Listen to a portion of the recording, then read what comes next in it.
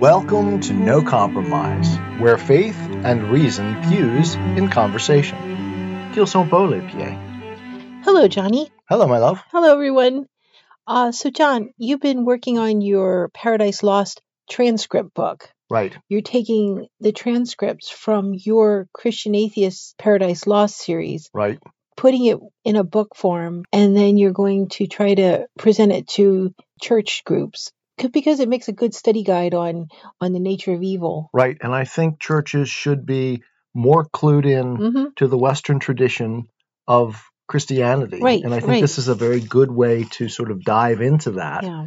And at the same time, get more conversant with the Bible, what the Bible says about it. Yeah, exactly. Because it is very close to a mirror of the Bible. Right. And yet, at the same time, does the sort of imaginative thinking that someone like C.S. Lewis also did in thinking about these things, which I think is very valuable. Right. And also, this past Monday, you posted the first part of your interview with Paul S. Young. Right. The podcaster who presents What Do You Mean God Speaks? Right. And you interviewed him, right, rather than being interviewed. It was a good interview. I thought it went well. And I cannot too highly recommend that our listeners go and listen to Paul's podcast. Right. What Do You Mean God Speaks? Right. You can put the links. You'll have the links. We'll put a link in the description. Okay, so last week you and I discussed The Day Boy and the Night Girl, the romance of Photogen and Nectaris. Right.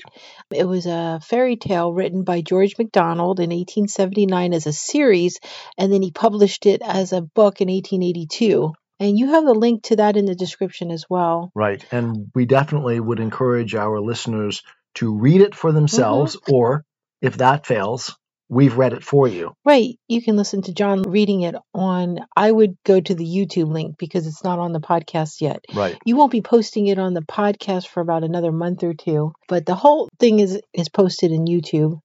So last week, after we ended our initial episode, I had some disagreements with you over what we talked about, especially that you were mean to me. Yes. We had a lengthy conversation shutting down the podcast in the midst of it. And you made some really important points, I think, that I was missing a whole level of what was going on in The Day Boy and the Night Girl. And you didn't entirely convince me on everything, but you certainly made it clear to me that I was, in fact, missing some important levels of this text. And so I'm excited for you today to share. I don't think you were missing it. I think we both were coming at it at different... That's true. I think that's what it is. As we came towards the end of the podcast, actually, and I just finished editing it to post it. So we just posted it today as we record this one. We did sort of come to a mutual understanding at the end that it was all about the complementarity. But I do think you're right that I was missing something. And you made a point to me that didn't show up on the podcast that had anyone else made to me would have hurt me deeply. But coming from you, it didn't, because our relationship is such that, as we've talked about in the process of doing Paradise Lost, the complementarity between us allows me to be weak without feeling the stab of that, so that I can actually see the weakness, work towards overcoming it, but also recognize that my weaknesses are often complemented by your strengths, and that recognizing that is actually a strength of its own.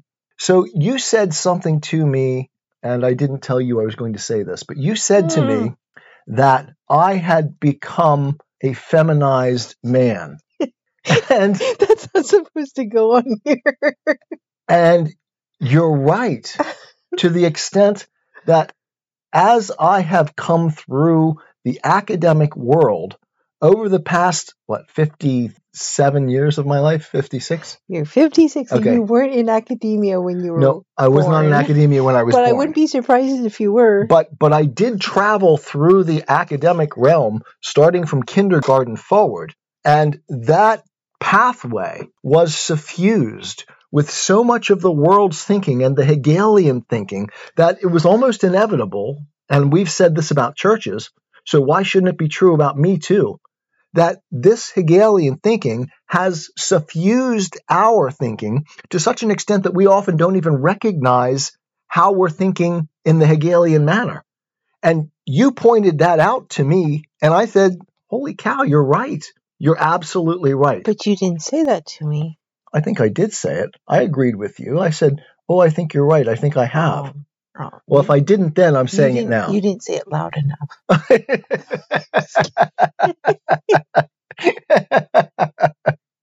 Well, I think I'm saying it loud enough now that you can hear me. With you, John. So it would have been almost impossible for me to have lived my life in that environment and not to have sucked up some of it unconsciously.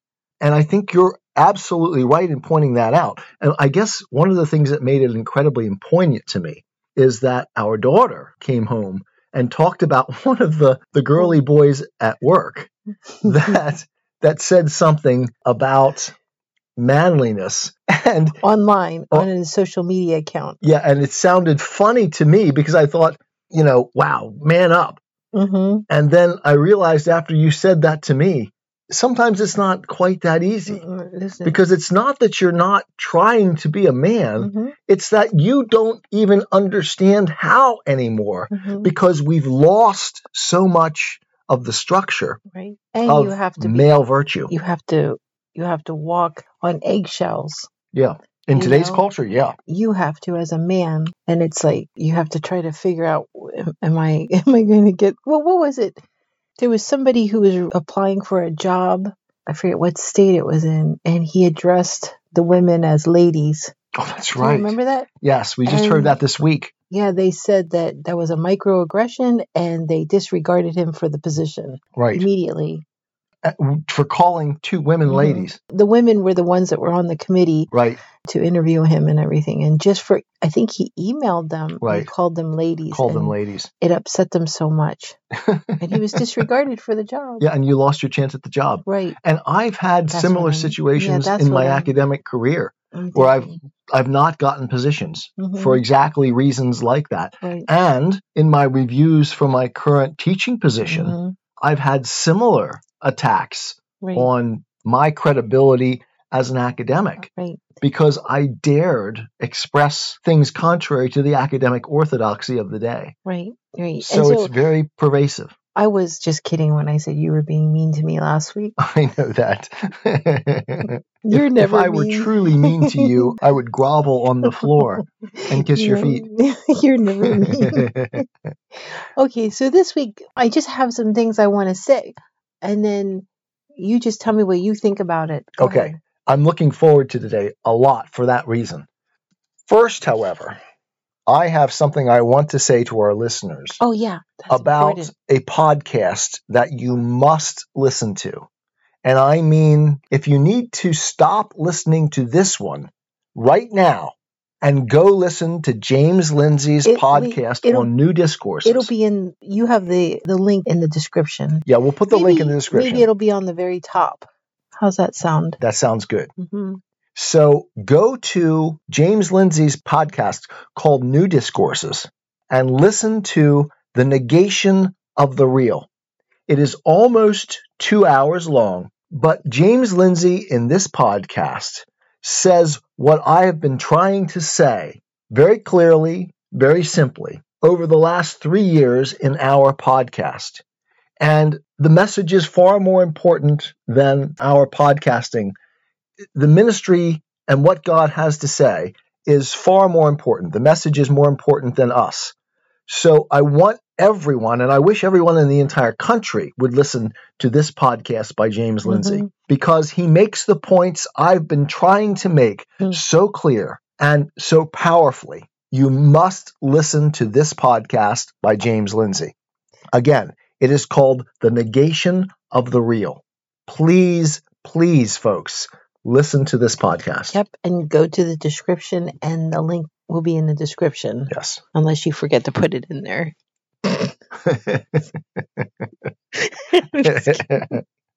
And so now to the day boy and the night girl, and I think we'll be done with it after today's podcast. We will be.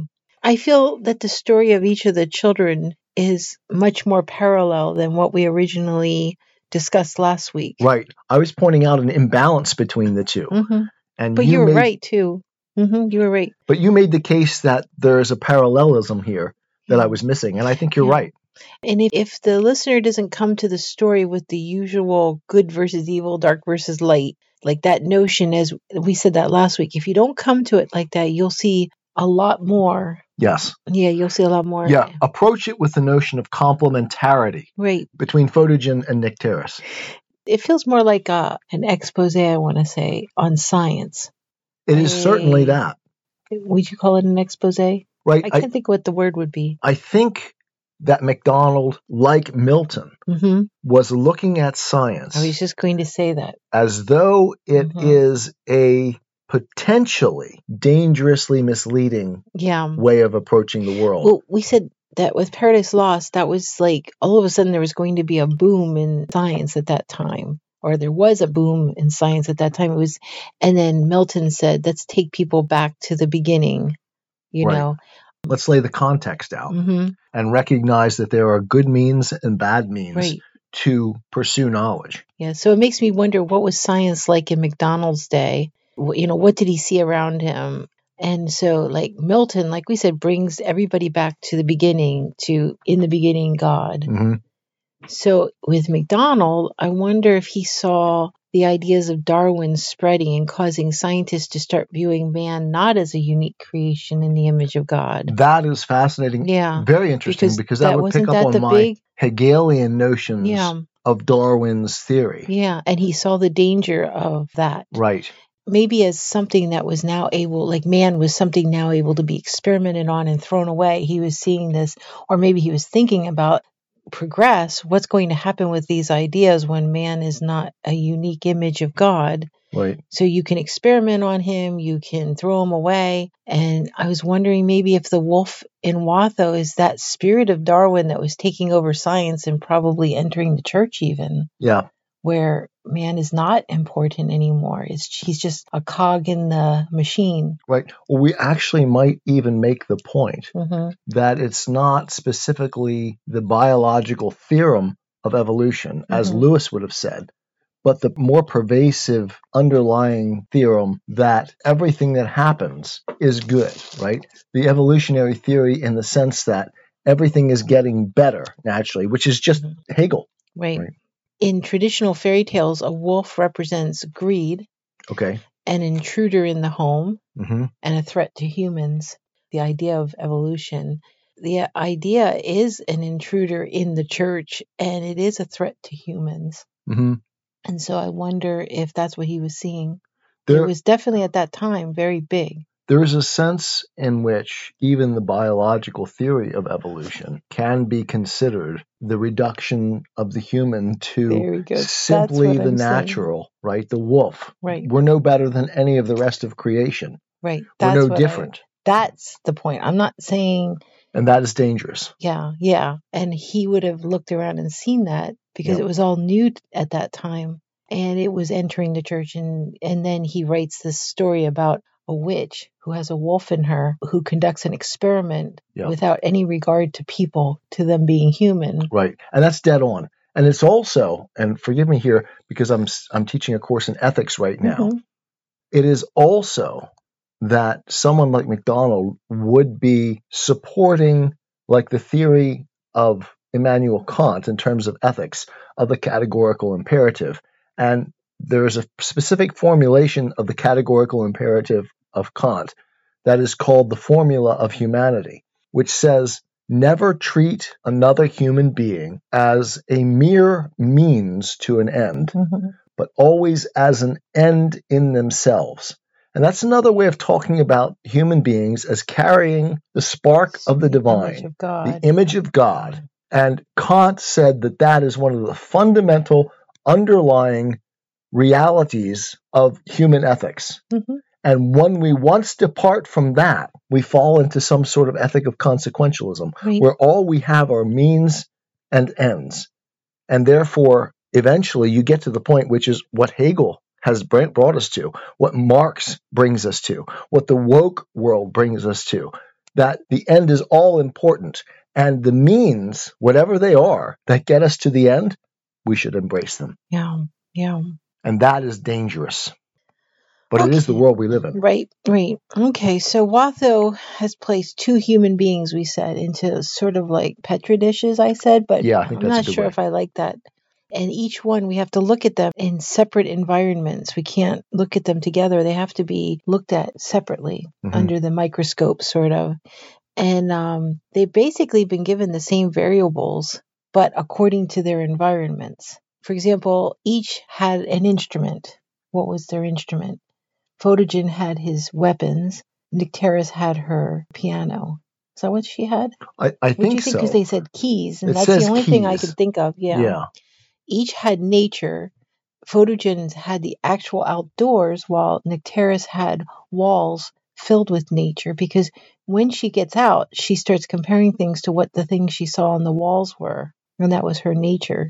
And then each learned to read, while Nycteris, she learned how to read books, but Photogen learned how to read nature. Okay. Do you know what I'm saying? Right. But one of the points I made that I don't know how you responded to, but Nycteris taught herself to read. Right. And Photogen taught himself to read nature. Right. Because you know what it's like. You went out and learned how to do all of that stuff when you were young. Right. Yeah, I did. I spent a lot of time in the natural world trying to understand it clearly. And the American Indian. Yeah. And it is a sort of reading for sure. It's a skill just as much. Both of them are a skill. Right.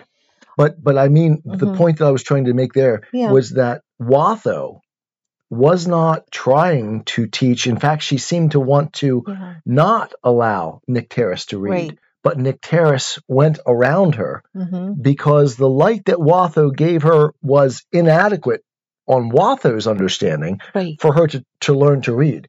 And she never tried to have her learn to read, and in fact probably would have been upset had she learned and she known. And that's almost like the slaves in the United States. Their owners did not want them to learn to read because that's like the ticket out of slavery. But that wasn't always the case, because George Washington Carver, Booker T. Washington, their owners were very persistent in learning how to read and teaching them. There were a lot of them that made sure that they went to Sunday school, and in their Sunday schools they were learning to read. Okay. I don't know. I would have to study the history on that. I don't know. It happened a lot of times, actually. Okay. They took it upon themselves, the owners took it upon themselves to help them to read. Not all of them, I'm not saying, but it happened a lot. That would not be surprising to me, because that to me would be the truly Christian owners. Right. Saying, it is our responsibility to make sure that they can enhance their capacities as human beings and become members of the community of faith. Right. Okay, so another thing is they each had playthings. Nycteris had gymnastic things and toys. That's right. And Photogen had ponies, and then he outgrew his ponies and were given horses. Right. Anyway, so Watho only nurtured Photogen's body. It doesn't say that he read anything. I mean, I know you said he lived in his mother's apartment, basically, but it doesn't say anything about him reading. It said he was out all the time in the sun. I mean, it doesn't say he did any learning, as in book learning. I mean, originally I thought he was educated, but it doesn't really say anything about being educated. It says that Watho brought all her knowledge to bear on making his muscles strong and elastic and swiftly responsive. Right. And one of the things I found interesting about that particular section was it said that Watho, as you said, brought all of her knowledge to bear on making his body as perfect as possible, so that in every part, the whole that would his be soul, there. She said laughingly, might sit in every fiber, be all in every part, and awake the moment of call. Right. So it's like the full immediacy of the action and the human being, the human soul, in his every action. I can't help but see almost a lack of self-awareness, consciousness going on in him. So it's supposed to be almost an immediate presentation to the world, almost an purely empirical presence, as opposed to later I'm going to touch on that, because there's something very interesting that happens I don't think you noticed later on. Okay. And I'll explain that. Okay. So at the same time, it says the little education she intended Nycteris to have, Watho gave her by word of mouth. So she did teach her, Yes. but it was very little, but she did give her education by word of mouth, not meaning she should have light enough to read by. To leave other reasons unmentioned, she never put a book in her hands. Nycteris, however, saw so much better than Watho imagined that the light she gave her was quite sufficient, and she managed to coax Falca into teaching her the letters, after which she taught herself to read, and Falca now and then brought her a child's book. I did appreciate an awful lot what you had to say. I'll let you go on here. But you said they both taught themselves that's things. what I was just going to say. Yeah. And I thought, holy cow, you're right. Yeah. And I didn't really catch that parallelism. Yeah, they both learned the same way despite the limited amount given to them. It's like they transcended what Watho was willing to give them. Both of them did. So Photogen learned without books or music or art, figuring out through nature firsthand. And Nycteris, she learned, with the books, the art, and the music. And when I say art, she saw the artwork on the wall. She played the music, and she read the books, whatever, So both had a desire for more, too. Nycteris wanted more space, something different, and Photogen... Right, and I think this is a point that you brought home to me, and I see it now clearly. Photogen wanted more. More room is how Nycteris said it. Right. Photogen would not have said to himself more room, but he definitely wanted more. He was always pushing the boundaries, as you said, and he wanted to continue to test his mettle against everything that can. And this is very masculine as opposed to Nycteris' feminine. Right, that's true. She wanted to understand. She wanted to relate. He wanted to test his mettle against something new, something more powerful. It's like the animals that he was accustomed to were just now the status quo. And he wanted another challenge. And so that is the specifically male virtue that Photogen is manifesting. And he always wanted more than what was given to him, what was allowed to him. And therefore, when the darkness came up, it was fascinating to him because it was something he had not experienced and therefore wanted to experience. And again, that parallelism between Nycteris did it in her feminine way. Right, between Nycteris and Photogen. And this, I hesitate to say I missed it entirely. No, you didn't. I got some of it. You ignored it. But and I ignored it for a reason. Right? Because you are... Because I wanted to promote the feminine over the masculine, which is what we've been doing in the Western world for the last at least half century, probably long before that even, right? The twisting of things and that's instead of properly balancing the two. When I said you're feminized. I know, and I think you were right. Yeah, because we've always been taught in movies and songs that the woman is the hero. Right. Yeah, and there is no hero in this story. I mean, it's not like it's one or the other is a hero. No, you're right. It's in fact, if there is a hero, it's the complementarity between the two. There's an interesting not one part. Or the other. Okay, so both exceeded their trainer's ability to contain them. Yeah. Oh, for sure. Yeah. Yeah, that's really clear. Yeah. And I actually didn't catch that until you just said it right now. Okay, and both experienced temptation because Nycteris, she was tempted to go out from her tomb, and Photogen was tempted to go into the tomb, into the darkness. Right.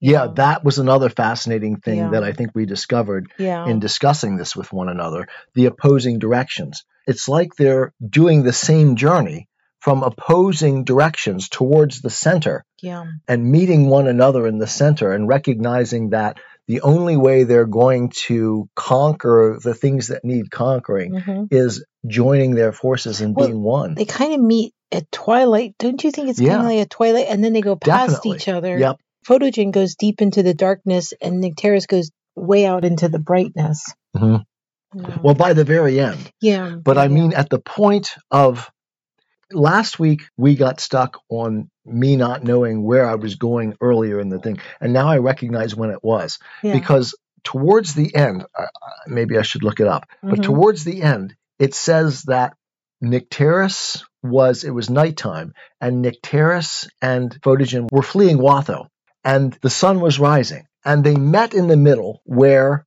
the sun was just beginning to rise, night was fading, day was coming in, and neither one was in their glory, right? Nycteris' night had passed, Photogen's day had not yet come, and they were kind of equal at one point. But Photogen was on the rise, and she was on the descent.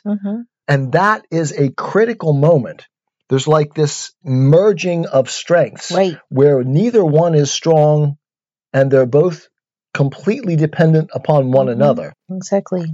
But one is rising and the other is sinking. And that's exactly how our life is, you and I. There are moments when, wow, I feel really good because I'm actually the one leading. I know that I'm leading, and I'm feeling good about my leading. And then there's other times when I'm like, oh, what in the world do I do? And I have to depend on you, just like Nycteris and Photogen. And I have to depend on you. And I have to recognize that that's not weakness on my part. That's actually a form of strength because I'm recognizing who I am and how much I need you in order to do that. And that is strength. Just like it's strength for you, if feminine virtue is strength, if we want to call it that, when you're willing to depend on what I can do better. And so there is a tremendous beauty in that moment, I think. Yeah, exactly. Okay, so another thing is that both of them knew no fear because neither of them knew danger. Their environments were controlled. Neither of them really knew the danger. She didn't know the danger of going out into the light, what she perceived as danger, and he didn't know the danger of going into the dark. The way their lives were, it was controlled. Do you think?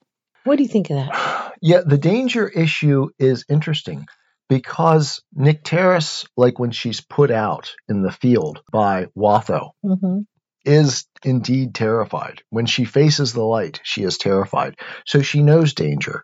I have something to say about that later. Okay. I don't think you've seen. Okay. It's interesting. And Photogen, it says, in relation to his trainer Fargu, does know danger because he was at one point almost gored by, or he was damaged. He was cut by the tusk of a boar, and then he managed to kill the boar. So it wasn't that he didn't know danger, but he wasn't afraid. He wasn't afeared. Right. He wasn't afraid of it. The only thing that seems to make either one afraid, Photogen or Nycteris, is the extremes of the position that they are strongest in. It's like when Nycteris is exposed to an extreme of light, it terrifies her. Whereas when Photogen is in, for him, is the extreme of darkness, he's terrified. But together they learn, between the interaction between the two of them, to love the other person's strength, even more than they love their own. Right. And that is so true. Okay, and both of them experienced a lamp because Nycteris, she was attracted to the lamp, while Photogen ends up going away from the lamp. In fact, he calls it a level orb. Rather than saying the sun going down, he calls it a level orb. MacDonald does. Flaming scimitar edge. And he says it went out like a lamp when he talks about Photogen going into the darkness. Right. So he does give the idea of a lamp, an orb, going out as a lamp. Yeah, that's another point that I found really interesting that you said to me. That they both had their lamp. Yeah, one goes away from it, one goes towards it. Photogen always knew that lamp all the time, so it was just commonplace for him. And he went away from it. Nycteris never knew it, and it was all new to her. Right. She kept ascending up. Right. And he came down. And there's an interesting part about that, too. So both transitioned. Nycteris went into the light. Photogen went into the dark. Okay. So that's the falling thing is really interesting because if you read when Photogen goes into the darkness, the words are sinking sun, grow deeper, closing of lids, scarcely stand. He can't stand straight. Not the power to raise his bow. Could not rouse courage. Everything's going downwards.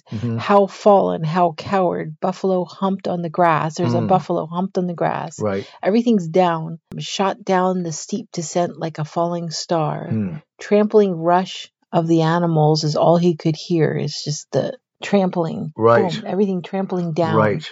the bottom of the valley. The moon peered like a horror of horrors coming down the sky. He plunged into the waters. Yeah, that language is really evocative of coming down, of the descent from the heights. Everything is down. Mm-hmm.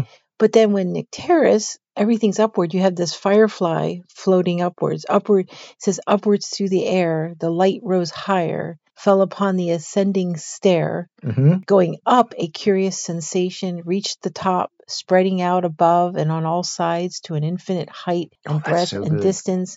The moon above, the globe above, sky studded with stars. Mm-hmm. So it's like one's going down. Yep. Everything, all the language is going down in that paragraph or that section. All the language is going up. Mm-hmm. And then they talk about the, remember at the beginning, Nycteris is living, they said it was modeled after the Pharaoh's tombs. Yep. And I looked up a pyramid on the web. Mm-hmm. And if you look, there's this chamber that's at the very bottom. And the only way you can go is upwards. Mm. And then as you get to the exit, there's the queen's tomb.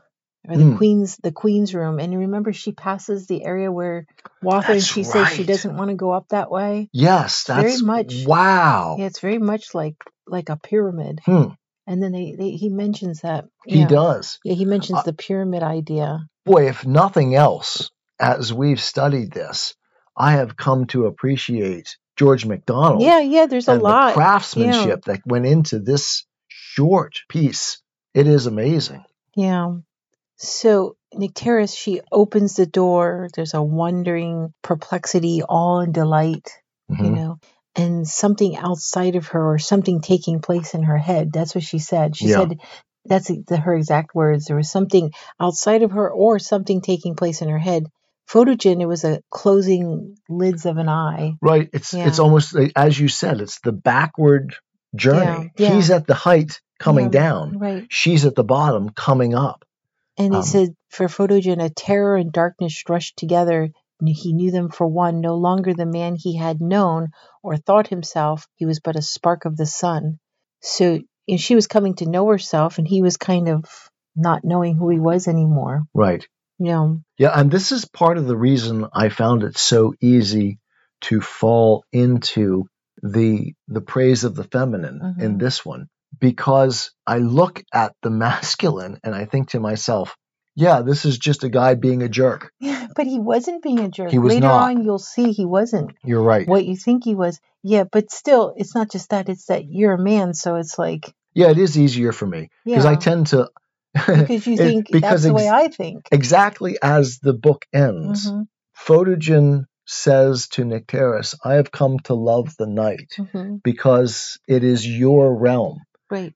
And I have come to love what it is you bring so much that I see it and I think, that's fantastic. And so that was certainly an element of why I fell into that. Yeah, I understand what you're saying. But you were frustrated with me, I think, because I refused to see, and I think I do this in real life too, I refuse to see the value of what I bring as a man. Yeah. So Nycteris is no longer in the place that she had always known, which was her tomb. And Photogen is no longer the place where he had always known, which was the man he had always been. Right. They were both taken out of the place they've always lived. She was so comfortable and so at home in her tomb, and he was so comfortable and at home in him. Right, self-confident. Yeah. And all she had seen on the walls and all the books were becoming like a reality to her. And Photogen, all he had seen and known were becoming a terror. Yeah. Everything was a terror around him. Everything, like during the day that he would hear and see, like the animals, that was fine. But at nighttime, they were a terror to him. Yeah, it's almost like his reality has been undermined. Right. And he can no longer see it as clearly representing his own strength and power and ability to master things. Yeah. Has fallen apart for him. Right. And so again, the things that she had learned from reading about the things, because she says, why, I could count every blade of the green hair. I suppose it is what the books call grass. So she was being able to identify the things that she had known. She'd read about, yeah. Right. Okay, so then so another thing is he goes into the night and she goes into the day several times. I counted at least 5 times that she was, and then if you count the time when Watho sticks her out into the day, that's 6 times. Okay. Photogen tried over and over again to learn and to conquer, as he would always do, and he faced the night 7 times, it says. That's right. Yeah. So they both faced it 7 times? No, because if you count the time that she goes out when Watho puts her out, that's the 6th time. Okay. He went 7 times, and then he escaped, and that would be the 8th time. So Okay. I don't know if there was another time. You'd have to count. I'm not That's sure. interesting, because 6, 7, and 8, it's like 6 days of God creating, and the 7th day he rested. Yeah, that's right. That was the Sabbath day. So the 8th day would kind of be the day where they come together. That's right. You're exactly right. Okay, so then the experiment that Watho's doing. So when Watho heard that Photogen was ill, she was angry, ill indeed, after all she had done to saturate him with the life of the system, with the solar might itself. He was a wretched failure, the boy, and because he was her failure, she was annoyed with him, began to dislike him, grew to hate him. She looked on him as a painter might upon a picture, or a poet upon a poem, which he had only succeeded in getting into an irrevocable mess. So once Watho, as the scientist, realizes that the experiment has gone wrong, it's like throw away the parts of the experiment. Right. So you no longer need to treat the subjects as having any value. Right. So I'm done with them. And that's what I think. It hasn't worked out. That's what it seems like is the wolf. And that's what I wonder if MacDonald saw. He saw science, or that attitude in science, as a wolf. A greedy wolf that destroys humans. And... Right. Yeah, I can't help but see like our woke culture that says, look, this isn't working out for me. I hate this. So let's just destroy it. Tear it all down. Right. This is an evil system. It hasn't worked out for me. Right. What if MacDonald saw it back in his time in the science world? Right. And now it's trickled down to the rest of us. I think it is endemic to humanity. We have traced it in the Christian Atheist all the way back to the difference between the life of Cain and the life of Abel. That's right. And of course, even all the way back to Satan himself in Paradise Lost and in the Bible. It's like that attitude of the world is either good, we accept it, God made it as good, and we accept that goodness and move forward in the faith that ultimately things are good. Or we say, no, I know better. And that's what Satan said. That's what Cain said. And if we know better, and this is, of course, Gnosticism, it's the very religion that is opposed to all of the Western Judeo-Christian ethic. What James Lindsay talks about. In this episode of New Discourses that I said was so important in the beginning of our podcast here today.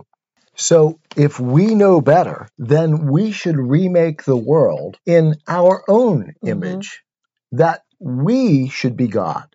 Right. And that is the fundamental position of sin that Satan created. And it's the position that Eve bought when she bought into the temptation, and that Adam accepted. I will be as God. I know better. I should make this choice. Rather than God forbid it, but we don't accept what God says because that fundamental faith, we've let it go. The world is not good. And so when we do that, we put ourselves in God's seat, which is exactly what Hegel explicitly did and has been the point of what we've been trying to say throughout the Christian Atheist over the past 3 years. And that James Lindsay says so well in this latest podcast. Right. Okay, so Photogen realizes his mistake after he's been sick and actually accustoming himself to the darkness, because he tells them to keep making it darker and darker in his room. Do you remember that? So that he could become accustomed to it. He has them keep the room darker as the days go on. I thought that was Watho's decision. He wanted to make it darker because he wanted to get more accustomed to the darkness. He was trying to overcome this darkness thing while he was sick, and he wanted it to be getting darker and darker as it went along. Okay, so he starts to think about Nycteris, and he says she might have taught him not to fear the night, for plainly she had no fear of it herself. But then, when the day came, she did seem frightened. Why was that? Seeing that there was nothing to be afraid of then, perhaps one so much at home in the darkness was correspondingly afraid of the light. Then his selfish joy at the rising of the sun, that's what made him neglect her. He was selfishly so happy that the sun was rising. He felt good about himself again. Well, blinding him to her condition had made him behave to her in ill return for her kindness as cruelly as Watho behaved to him. How sweet and dear and lovely she was. If there were wild beasts that came out only at night and were afraid of the light, why should there not be girls, too, made the same way, who could not endure the light as he could not bear the darkness? If only he could find her again, how differently he would behave to her. But alas, perhaps the sun had killed her, melted her, burned her up, dried her up. That was it. She was the nymph of the river.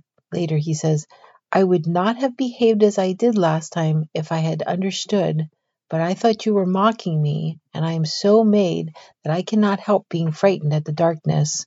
I beg your pardon for leaving you as I did, for as I say, I did not understand. Now I believe you were really frightened, were you not? That was later then. Yeah, and So that, he says, I think, is the passage that proves that I was wrong in what I said last week about Nycteris being the only one that reasons and has wisdom. And I think you were right that wisdom is the combination of the two of them, and that both of them had to reason, but they had to reason together in order to come to understand true wisdom, because it is the connection of the empirical world and the rational world together that produces wisdom, because wisdom is really all about living practically in this world. That's what wisdom is. And there is no wisdom apart from the complementarity of male and female. Right.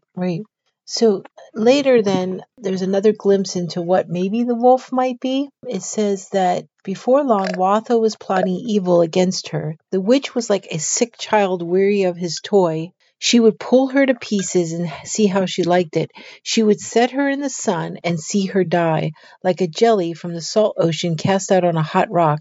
It would be a sight to soothe her wolf pain, just to watch and observe and to see what happens. Yeah. The scientist who rejects the value of humans only views other humans as things to observe, to watch, right? And to experiment on. So possibly MacDonald's time, the consequences of like the ideas of the time, like where humans were being devalued now, they're not anything special. Watho watched it all, it says, from the top of her high tower. When I say she watched it all, she took Nycteris, put her out into the sun. And then she sat on top of her high tower through a telescope, observed what each creature would do to her. And I added to her, none did what she knew them to do. Now she'll be trodden to death, said Watho. That's the way those creatures do. And because none of the creatures acted according to science, what she thought they should do, and no creature hurt her, Watho got angry. And it says, but no creature hurt her, and Watho was angry with the whole creation. The whole of creation. Exactly. And that reminds us, of course, of what Marx said, picking up on Goethe. Right. All that exists deserves to perish.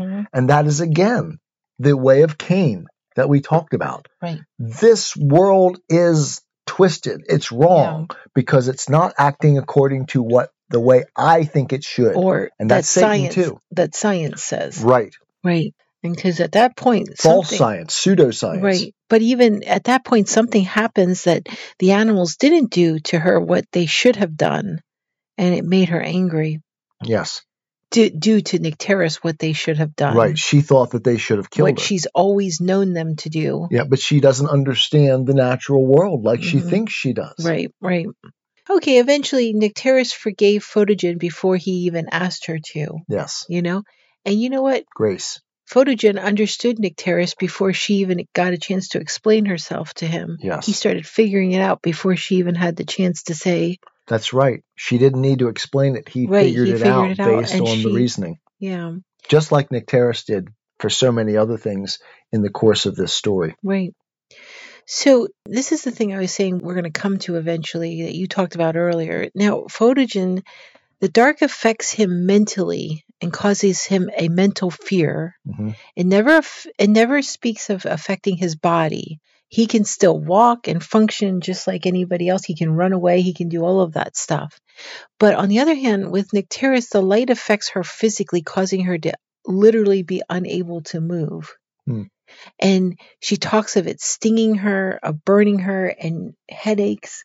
Her eyes are humongous, so much, bigger than what. Much more and the sensitive. sun would come in, and her skin has never been exposed to the light. Right. And so the light affects her physically. And she says, "Oh me," she sighed, "I'm so frightened. The terrible light stings so." What'd she call it? The death lamp? Yeah, I can't remember exactly, but at the same instant, through her blindness, she heard Photogen give a low, exultant laugh. This is when the sun comes up, and all night she had been guiding him through the darkness. Then the sun comes up, and she starts to feel it in her body physically. In that same instant, through her blindness, she heard Photogen give a low, exultant laugh, and the next felt herself caught up. She who all night long had tended and protected him like a child was now in his arms, borne along like a baby, with her head lying on his shoulder. But she was the greater for suffering more. She feared nothing. I think she was greater because since she suffered literally physically and she needed to be carried, protected, and comforted, she didn't have to fear because she was in the arms of this man. So she was in the better position than he had been the night before because he had to face the dark nearly alone. I mean, all he could hear was her voice. And at times, her voice was leading him. At times, he had to strain just to see her through the dark. He said, "Oh, do not leave me, not for a moment," cried Photogen, straining his eyes to keep her face in sight through the darkness. So I think that's why her suffering put her in a better position, because she could be born in his arms, while his suffering was a lesser position because he had to be walking by him. He felt more alone than she felt alone. Yeah, this passage. Do you understand what I'm saying? Absolutely. And I've not been able to put it into words. I think it's male and female. I do. I think that's what it is. I think you're right. And I think that this passage is incredibly powerful. And I could not have put into words why, but it almost moved me to tears every time I read it. Yeah. And I think from some of the things that you've talked about with me, like when I hold you in my arms, when you have my body, which is hard compared to a female body, you seem to take in that some sort of amazing comfort and a sense of being protected that I don't have. I mean, I don't have that sense from you. What I get from you is much more like what he talked about here, or what this passage represents, that you allow me to find comfort in the face of the things that are troubling to me, the problems that I have.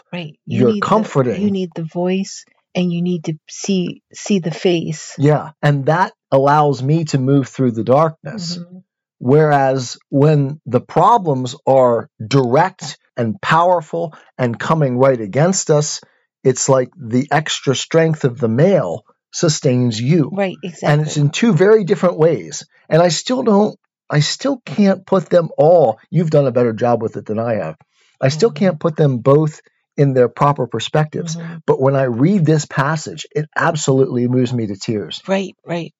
Yeah. So like I said, I think her suffering is physical. And so being able to be completely comforted in his arms makes her suffering greater than his suffering. Right. And the psychological literature here is what we talked about last time, that women are more, the term is neurotic. That is, they're more sensitive to negative emotion than males are. That's one of the fundamental differences between the sexes. And that's one of the great things about the distinction between us, because as we read this passage, when Photogen comes into his power, he picks her up and carries her, and she needs that at that time. And yet while he's carrying her, she smells Watho in the distance and warns him about the danger that's coming. And he is able to respond to it and protect both of them. And at that moment, they're one. Yeah. And that is just astounding to me. I think that is so beautiful and so incredibly important a moment in this story. And I love it. And he makes her not afraid. He says, "I've killed it, Nectaris." Yeah, cried Photogen. The confidence she brings. I was not afraid, she says. I was just going to say, yeah, it is a great red wolf. Oh, thank you, answered Nectaris feebly from behind the tree. I was sure you would. I was not a bit afraid. Yeah, that's amazing to me. I would love to be that for you. Well, I say that all the time. You are not afraid because my strength will protect you. It's not afraid so much as I say that to you all the time. You do say it to me all the time. Oh, I know you'll be able to take care of it. Yeah, it astounds me that you say it. You say things to me like, you always do the right thing. I sure don't feel like I always do the right thing. But that you feel that is absolutely incredible. Oh, yeah, I get amazed by you. Yeah, I'm amazed by you. Now, the one part I've come to really depend on your judgment on things. The one thing I don't understand is this line. The foolish witch had made herself invulnerable, as she supposed, but had forgotten that, to torment Photogen therewith, she had handled one of his arrows. Right. I know she was playing with the arrow and causing him to bleed, right. But what did that have to do with the arrow not penetrating her? The idea here is wolf. An ancient one. Okay. About the nature of magic and of witches. It's like that idea that her magic has made her invulnerable to anything that could come to her, but she compromised that unthinkingly by touching one of the weapons. Okay. And therefore making herself vulnerable to it. See. So this is actually the moment when, and I'm trying to think of the actual Greek myth here. Okay, so it's worthwhile to spend a second reading from Wikipedia about the Achilles heel phenomenon. Right. In Greek mythology, when Achilles was an infant, it was foretold that he would perish at a young age. To prevent his death, his mother Thetis, who was a goddess or a demigoddess, took Achilles to the river Styx, which was supposed to offer powers of invulnerability. She dipped his body into the water, but because she held him by his heel, it was not touched by the water of the river. Achilles grew up to be a man of war who survived many great battles. But eventually, what was the downfall of Achilles is that he was hit in the heel with an arrow, and that was the one place on his body that was not invulnerable. So the idea here is that the witch who made herself invulnerable by her magic, which we can say is the science or whatever. Okay, yeah.